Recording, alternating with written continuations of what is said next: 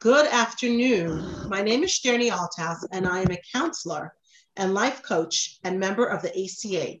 In my work, I love exploring new ideas and resources and hearing about my colleagues who are doing an excellent job extending themselves beyond their work in the community. Today, I have the distinct pleasure of inviting Mrs. Hadassah Naparstik, who is a very highly accomplished woman and is an example to the Melbourne community in regards to being a mindset mentor and doula, as well as bringing light and Torah and helping many in the community who are needing guidance and love. Dasi, welcome. Hi. Your specialties are in helping women who are pre and postnatal and middle-aged and all in between. Can you tell me about your background in Australia and specifically how you came to become a mindset mentor and doula? Gee, that's going back a long way, but I'll do my best. I came to Australia when I was 5, so I didn't have English as a first language, it was Hebrew. And I also had my father being my principal. So to cut a very long story short, I grew up without confidence. I definitely experienced trauma from the age of 5. Looking back, we've got a word for it, trauma. We didn't know what it was called then, nor did I even, was I even conscious of it. But I did grow up quite a shy and inhibited young lady and had, again, we have a name for it. I had social, whatever you call it, social anxiety growing up. And then as I left school and got married, which is a whole other story, to the most wonderful man who supported me and really encouraged me to become the person that I am today, I very much was always working on myself from day one. I think till the day I die, it's going to be the thing I do. I'm always exploring, discovering, delving, and I did the same thing with my own children's births and fell in love with the birth process and the mindset around birthing. So I understood my own, I overcame my own challenges. And my passion, if you will, or the thing that I'm really excited about is women in general and supporting them. And I absolutely love working with women around, because I worked on my own stuff, particularly around confidence. That's like one of my biggest pet subjects. And within confidence, there's the whole topic of boundaries, which I really, really enjoy. So this transitions to being a doula as well, because I just by default fell into it because I was asked to attend someone's birth and again, fell in love with being that support person there for them and continued to do it as a profession. So I don't know if that answers your question entirely, and there's a lot to talk about, but I really love empowering women. I love the power of women and to be an observer and support person. Wow. And thank you for sharing that. And it sounds like your early life really had a big impact on what you're doing to give other people the best chance at feeling confident as a woman and being able to present themselves in the best way and to make an impact. That's amazing. And that you took something that may have been a negative and turned that into one of the biggest, most powering positives, putting yourself out there and helping other people in a similar situation. So interesting, you mentioned your husband and how much he encouraged you. How did you end up with an Israeli husband in Australia? So any of my classmates back at school would have a good laugh. I always said I would marry an Israeli and live in Israel. That part didn't happen, but I certainly married the Israeli. How did it happen? I felt like a pawn on a chessboard. I went to Israel alone, definitely told everyone was not going to date. And all the pieces, I was put in a certain place at a certain time. And looking back, it was literally God protecting and watching over me to meet the best Israeli that anyone will ever know. And that's how I met him, even though I said I was not going to date. So when God has a plan, he makes sure you're at the right place at the right time, in the right place at the right time. And that's it in a nutshell. And he came here to be with me. And so we have stayed and have. Beautiful. I know, Dasi, that you studied in Australia as the Lubavitcher Rebbe suggested that path for you. Can you clarify how that happened? Yes, so earlier before I got married, I finished school and went on a trip, a promised trip from my parents, so with my mother. My brother got engaged while we were in Israel, and the wedding was going to be 3 or so months after. So we thought rather than come back to Australia, I would study in Israel. So we asked the Rebbe. In those days, we used to write letters to the Rebbe. And so I did. We wrote a letter giving the options of staying and learning. I think it was called Machon Chana then in Yerushalayim, or coming back to do university, college of teaching, diploma of teaching at the time. And we gave those options that would be the course I would take. And the Rebbe underlined very clearly, come back to Australia to study. So I came back to Australia. I studied at the time. There was a gap of no leadership in the Benos, in the Chabad youth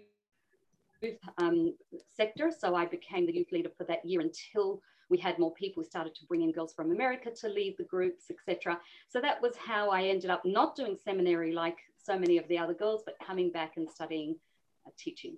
Wow, the Rebbe definitely put you on a life path there. And in that case, you said you studied teaching and you fell into, the mindset of being a mindset mentor. Can you tell me, Dasi, in your experience, what is the most challenging issue facing couples or families today? And I know that Australia is far away from the rest of the world, but we're all in this together. So I would imagine it extends out. So that's a terrific question, but I don't feel fully qualified, obviously, because the study of relationships is huge and I only have my small experience. So from my perspective, and again, I'm careful about this because there's so much to say. The challenges are that we live, I think some of them are that we live in a society that is very much the I society, and we're into instant gratification. We don't know today, and I include myself in here because this is not about a blame or I'm not pointing finger. I'm saying we're all in this society together. We want things to be easy. So I think a lot of the time, not denying that there are real issues for certain couples, but I think if we were to learn how to accept responsibility for our own selves rather than always pointing the finger at someone else, that if he or she would do this, then I could be happy. If he or she wouldn't do that, then I could be happy. I think understanding and taking responsibility is one of the huge issues that we're not doing, and we want to be made happy easily, fast, and focus on what the other person has to do rather than what we have to do. And I didn't clarify, but mindset mentoring and why I use that title rather than calling myself some other sort of therapist is because, the way we think largely dictates the outcomes that we receive in this world, excluding, of course, the designs that God has for us or the mazal, the luck that is out there. A lot of it is down to the way we think. That's how we get the results in our lives. So I'm a great believer in, if it's not working for you, then have a look at the way you think and change it. Because if you can change that, you will change the outcome. Sure. It's interesting you say that, because I learned a beautiful concept that the Maggid of Mezrich actually says that you can elicit from a response from Hashem through your attitude. It's not that Hashem does something and then you have an attitude, a response to that, but the other way around. You can elicit a different response by smiling up to Hashem and showing gratitude and love and besimcha. So this kind of goes in with what you're saying. Absolutely goes in with what I'm saying. Yeah, and not waiting for other people, but making the own self, working on ourselves and getting to that place. So Dasi, we know Torah is super relevant for all Jewish couples, and most couples are aware that there is help out there when struggles arrive. Do you find they begin the journey themselves? How does it come to be that you can help them through being a mindset mentor? So good question. I think that when people are ready, that's when they come. There is, in the beginning of this journey and when I did the coaching degree at the Coaching Institute, I was gung-ho with sharing. And I'm someone in general that loves to share. If I find something that excites me, then in the past, I used to want everyone to know about this thing. And then I realized that it's my journey. My challenges, my way, my new discoveries are for me, not necessarily other people ready for them. And then I started to learn, as I told you, boundaries are one of my pet issues because I needed to learn them myself. So it wasn't about me sharing anything for anybody else unless they came and asked for it. And that's the same with seeking help. People come when they're ready. and nobody can force that upon them. And especially inside a marriage, if you're talking about relationships, it's looking at yourself and what you want to learn, how you want to grow, not pointing the finger to your partner and saying, he needs to grow, he needs to learn. You know, so often, particularly at mid-age, which is an area that I am interested as well in, a lot of people, one of the partners will grow in spirituality, in their emotional development. They might grow a lot and the other person wasn't ready for it and hasn't.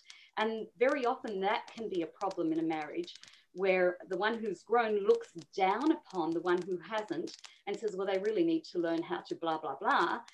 Whereas really it's about focusing on, this is your journey, this is where you're at. He or she does not necessarily to be where you're at, respect where they're at and give them the space to find it themselves. Not sure that answered your question. That's a very, very good answer. And it's a beautiful thing to implement, although easier said than done. Because when we all find something exciting and we're passionate about it, like you said, we want to share it with those nearest and dearest, but not everyone's ready. And I absolutely agree and take that on board. Waiting for other people to come to us rather than sharing it with the world if they're not ready. On the other hand, I do feel that people do need to seek out motivated and passionate people who want to make this world a better place. We do need to have a fine balance of letting people know that we have these tools if they need it.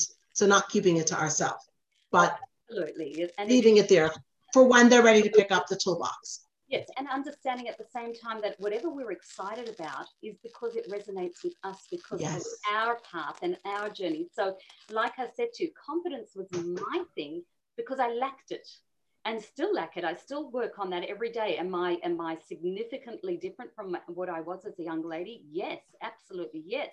But I've still got a long way to go. So for me, it resonates and is relevant. And yes, I can share that on certain platforms, being mindful that I don't have all the answers. I'm still exploring it myself. And when you have that, I think that openness and that humility, I think it's very important, so that you're Beautiful. not imposing. Beautiful. So true. What are your core beliefs regarding relationships and marriage, if I may ask? Because if we're here, we want to hear. So we're tuning into this podcast because it's all about relationships, marriage, women's confidence. So here would be your opportunity to share those beliefs that you have and that you are passionate about. And I think people who are listening in, we're looking for that. So that's beautiful. Go ahead. So I love the word beliefs, core beliefs. I have some today, but beliefs are, and I just want to preface my answer with what are beliefs. Beliefs are, you know, it's a culmination of all your experiences, all your thoughts, all the things that you've seen, read, believed in, beliefs, right? And they serve you or they don't serve you. And if they don't serve you, well, get some new ones. Easier said than done, whole other podcast. But in answer to your question, what are my core beliefs about relationships and marriage? One of them is that it's a partnership. And as long as you're heading in the same direction, you have the same destination, then it's okay to take different routes. And we've all heard the analogy or the mashal of being in this, you know, a different boat. You're allowed to take a different boat at times to your partner, and respecting that his might choose a very rocky road, a rocky path in the ocean, and you like calm, still waters. He might like dark skies and you might like the sunshine. It's okay to be that way, as long as you're meeting on a regular basis at the ports.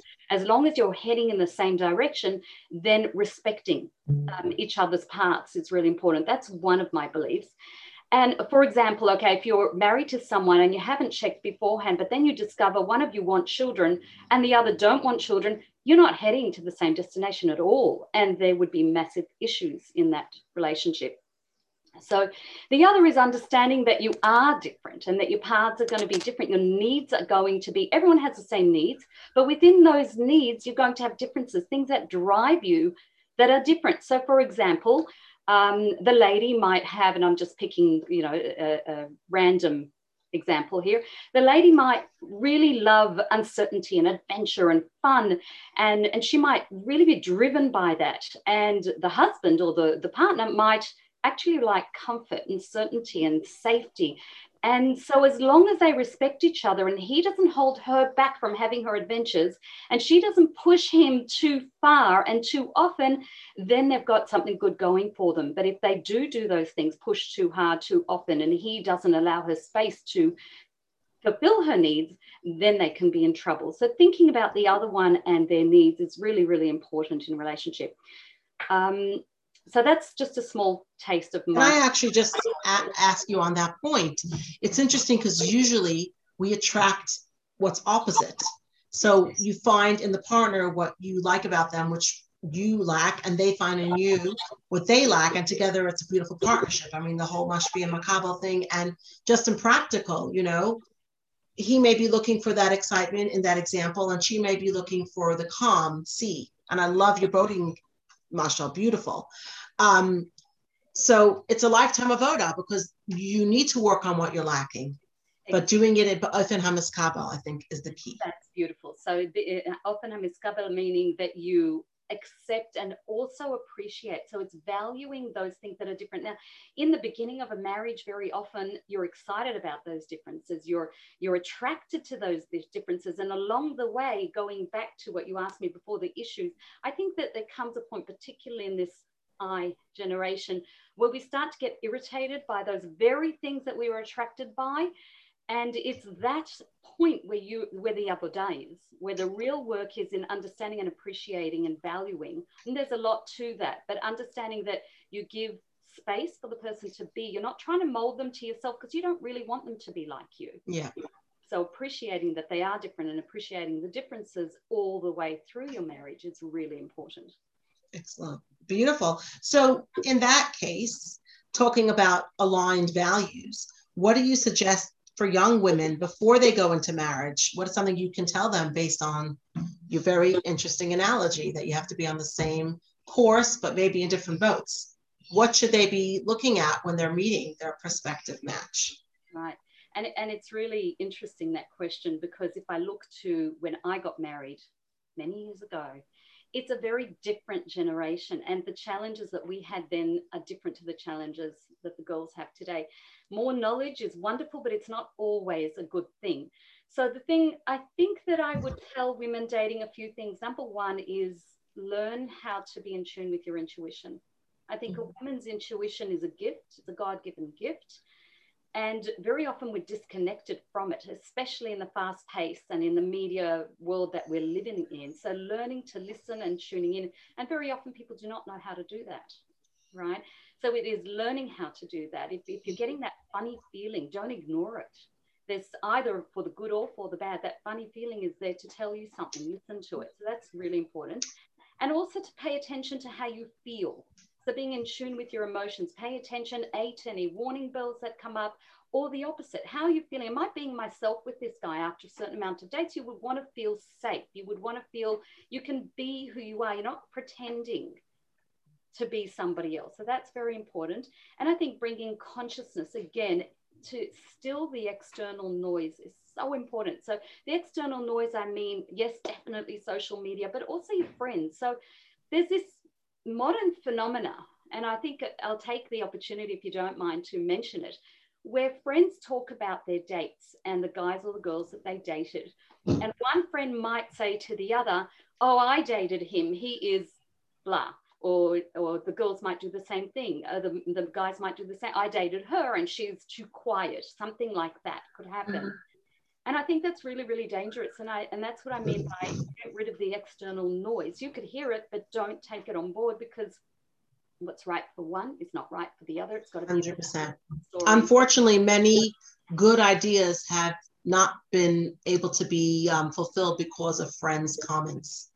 Right. I know from being dabbling in shidduchim, you know, Baruch Hashem, we have, thank God, a number of very successful, you know, shidduchim, and then some because a friend said something and they took that on board, and then later on they're sorry because their friend had totally different needs than them. And that comes back to confidence, because if you're someone who works on your confidence, you're able to, you know, still that external noise of people's opinions impacting you so hard. And that's not an easy thing to do. And better to have a dating coach or someone professionally sit from afar and understand than a friend of yours who, yeah, they may know you as a friend, but they don't really know necessarily your deeper and innermost feelings and, motivations and meanings, and what works for one doesn't necessarily work for the other, and vice versa.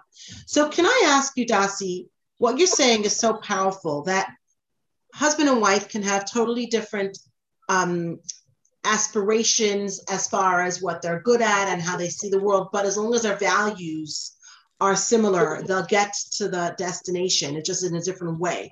Like you say, one with the rocky waters, one with the still waters, and blending that and finding the beauty in that journey, and opening our mind that it's different to what we may have expected, but better in many cases than we may have expected. And that's if you open your mind and say, let me enjoy the journey. It may not be what I thought.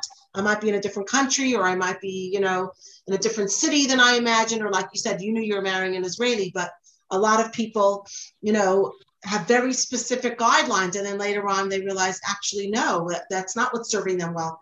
Can you give a personal example of how your techniques with Mindset Mentor helped you personally or in your practice? Yes, so much. They've helped me so much. I can't pass anything over to other people unless I experience it myself, unless I work on it myself, unless I've gone through something relevant. And you know what they say about therapists, right? That they all need it themselves. I think that people in this field, whether it's in the coaching industry, whether it's in psychology, it's because we're attracted to it because of our own journey. So for me, I'll give you a couple of the things, but learning to question assumptions.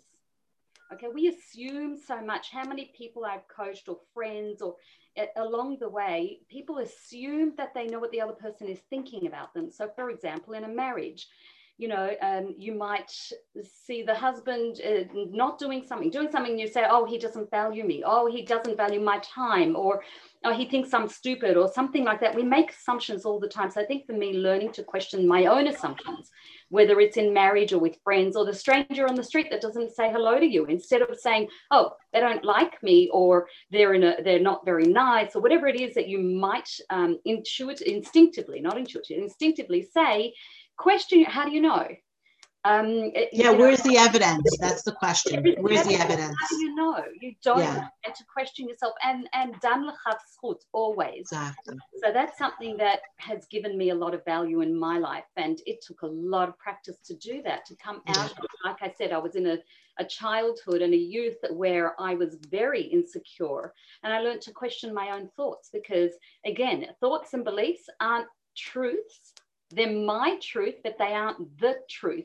And learning that there are other truths out there and accessing ones that actually work for me rather than against me. So that was one. And that comes to Can I stop you for a second? The dan l'chav zchut, I think I probably say that 10 times a day to many people, because in the first instance, people are very much black and white thinkers. It's either this or that. They never give necessarily, unless they work on themselves, the thought that maybe this person had no intention of hurting you, or is going through something, or they themselves can't cope with their issues. If you think positively, at least 50% of the time you're going to be right. And so many difficult emotions will be stilled. And if you're wrong, you judge the person in a favorable way, so that when they and you have the conversation, you're coming from a place of understanding and love rather than judgment, which just facilitates more anger. It's like if I throw you a hot balloon, you could drop it or you could throw it back to me, and then we continue playing this game. How many people have stopped talking to friends because they thought that they said or they heard something when it wasn't true, and they never fact checked? It was their own imagination. Yeah, absolutely. And this leads to the whole thing about judgment. So it really is about accepting responsibility for your own thoughts. If those thoughts are leading you to experience negativity in your life, or experience hurt in your life, or anger, which is one of the biggest destructive emotions, that is not a bad emotion, it's just mishandled so often of the time. But if we learn to have dan l'chav zchut, which is judge your neighbor favorably, then you are the one that has that beautiful results of feeling love, feeling forgiveness, which is a huge topic, forgiveness. I love the topic of forgiveness. Yeah. It's not an easy one, it's a beautiful one, and so rewarding. So yes, everything you said plus more. So, Dasi, I'm loving the fact that you're so comfortable to share your experiences, and that you said, you've had to been able to experience something to be able to relate to another person. You always hear these stories of great tzaddikim and rabbeim who had to dress themselves emotionally or spiritually in the other person's clothing to feel their pain to be able to help them. I think that's what we're really saying. And they knew that hundreds of years ago before modern psychology, putting yourself in the person's place, empathy, you know. So do you think Torah theories can work together with popular psychological modules or counseling modules, and how? Great question. Well, my personal belief is that all the answers are in the Torah. The Torah is a guidebook to how to live our lives. It's an instruction manual, and the more you delve in it, the more instructions you understand and can take away from it. So, I mean, on everything that I learned, whether it was through the personal development books on my shelves or through the coaching or any of the workshops that I've done over the many, many years, every time I was there, I'd sit and go, oh, we learned about that in Chassidus, or we learned about that in Torah. I mean, everything I've learned from, love your and by the way, I think a lot of the answers are in that sentence. What does Absolutely. What does it mean to love yourself? Does that mean you have to be selfish? And Perek Lamed Beis Tanya. Right, exactly. So it's, and in the Torah as well, we have every sort of issues. King Shaul was depressed and he had paranoia. He had mental health issues. We didn't call it mental health at the time, but he did, and yet he was a great tzaddik. This is expanded on in the Mefarshim and in Chassidut.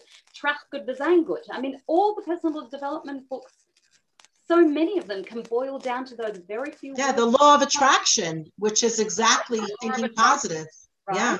Yeah. So all the answers are there. If we haven't found them, it's not because they're not there. It's simply we haven't studied them well enough or spent enough time connecting. What's that well-known song? Ben Bag Omer, Hafach ba Hafach ba Dekula, but everything's in the Torah. We just have to open it. So can I ask you, Dasi, I understand that you may be the last person that somebody may access either before they lose or gain a connection with a mental health awareness or connection with someone who actually cares and listens. Can you expand on that?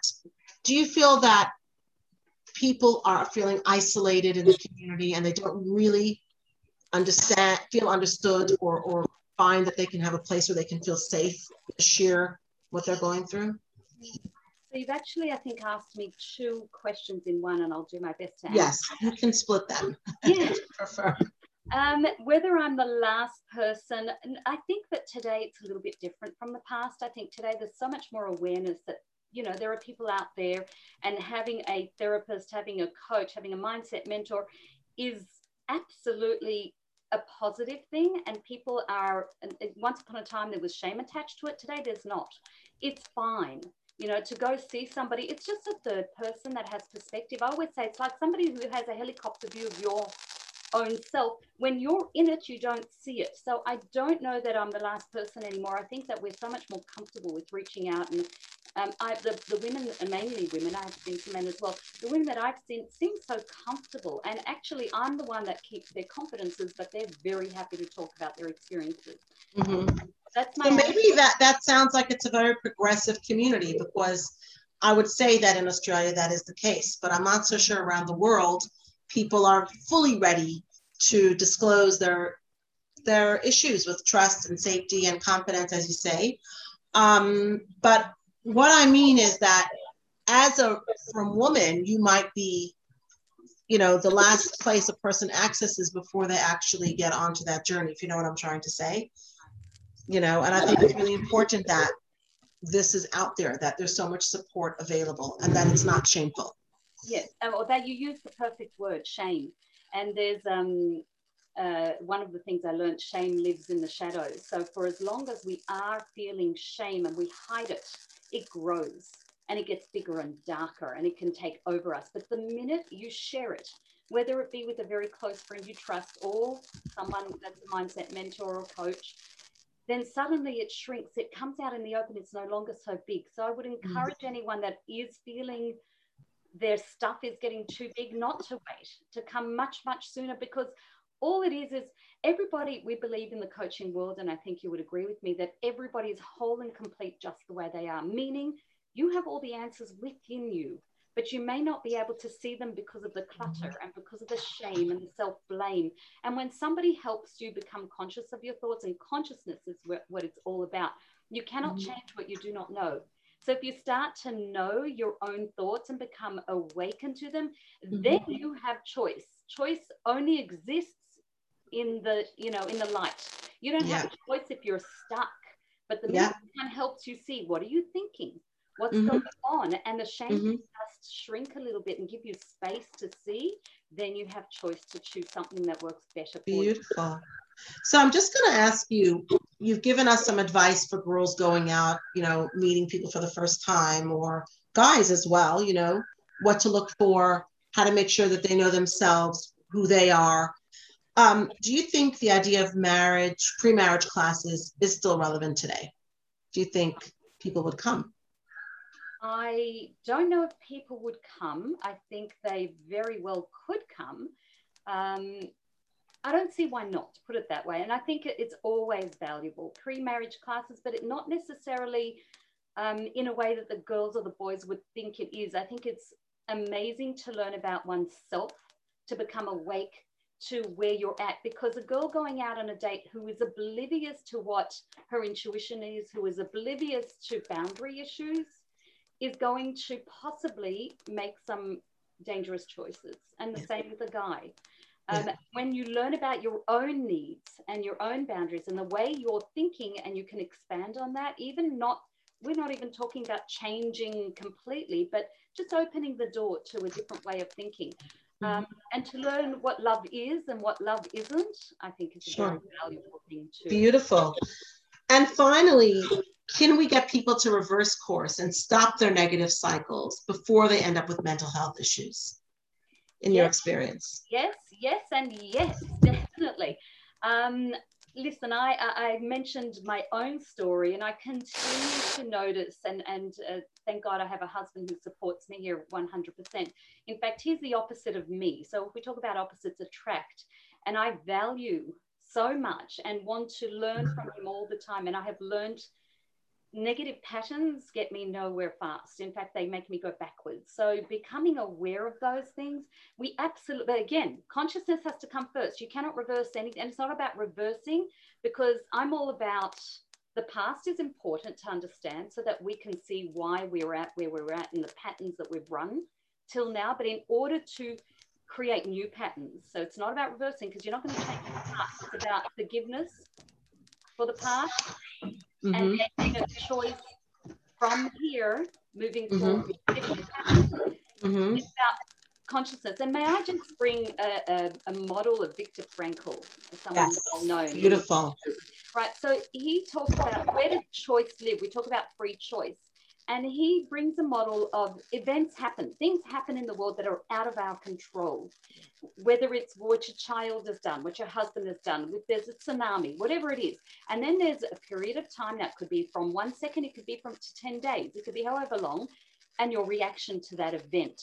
Yes. It's in that space between the event happening and your response to it that choice lives. So I'll give a very quick example. Your child has triggered you, has done the very thing that makes you snap, and you quickly answer back in a tough fashion, and you punish them, let's just say, right? When you become conscious and you create space, so you are aware that you get triggered by this child doing this thing, and you go, right, I'm now aware that something's going on, and I get a reaction, a knee-jerk reaction. I don't like that. I want to change that. I'm going to give myself a little bit more space from when they do that thing to how I answer back. And that is called a response, not a reaction. It's not a knee jerk. It's you've created more space. It could be 1 minute instead of 5 seconds, or it could be, I need to go to my room to breathe a little bit, calm down, and then come back with a response that I think is healthy for both of us.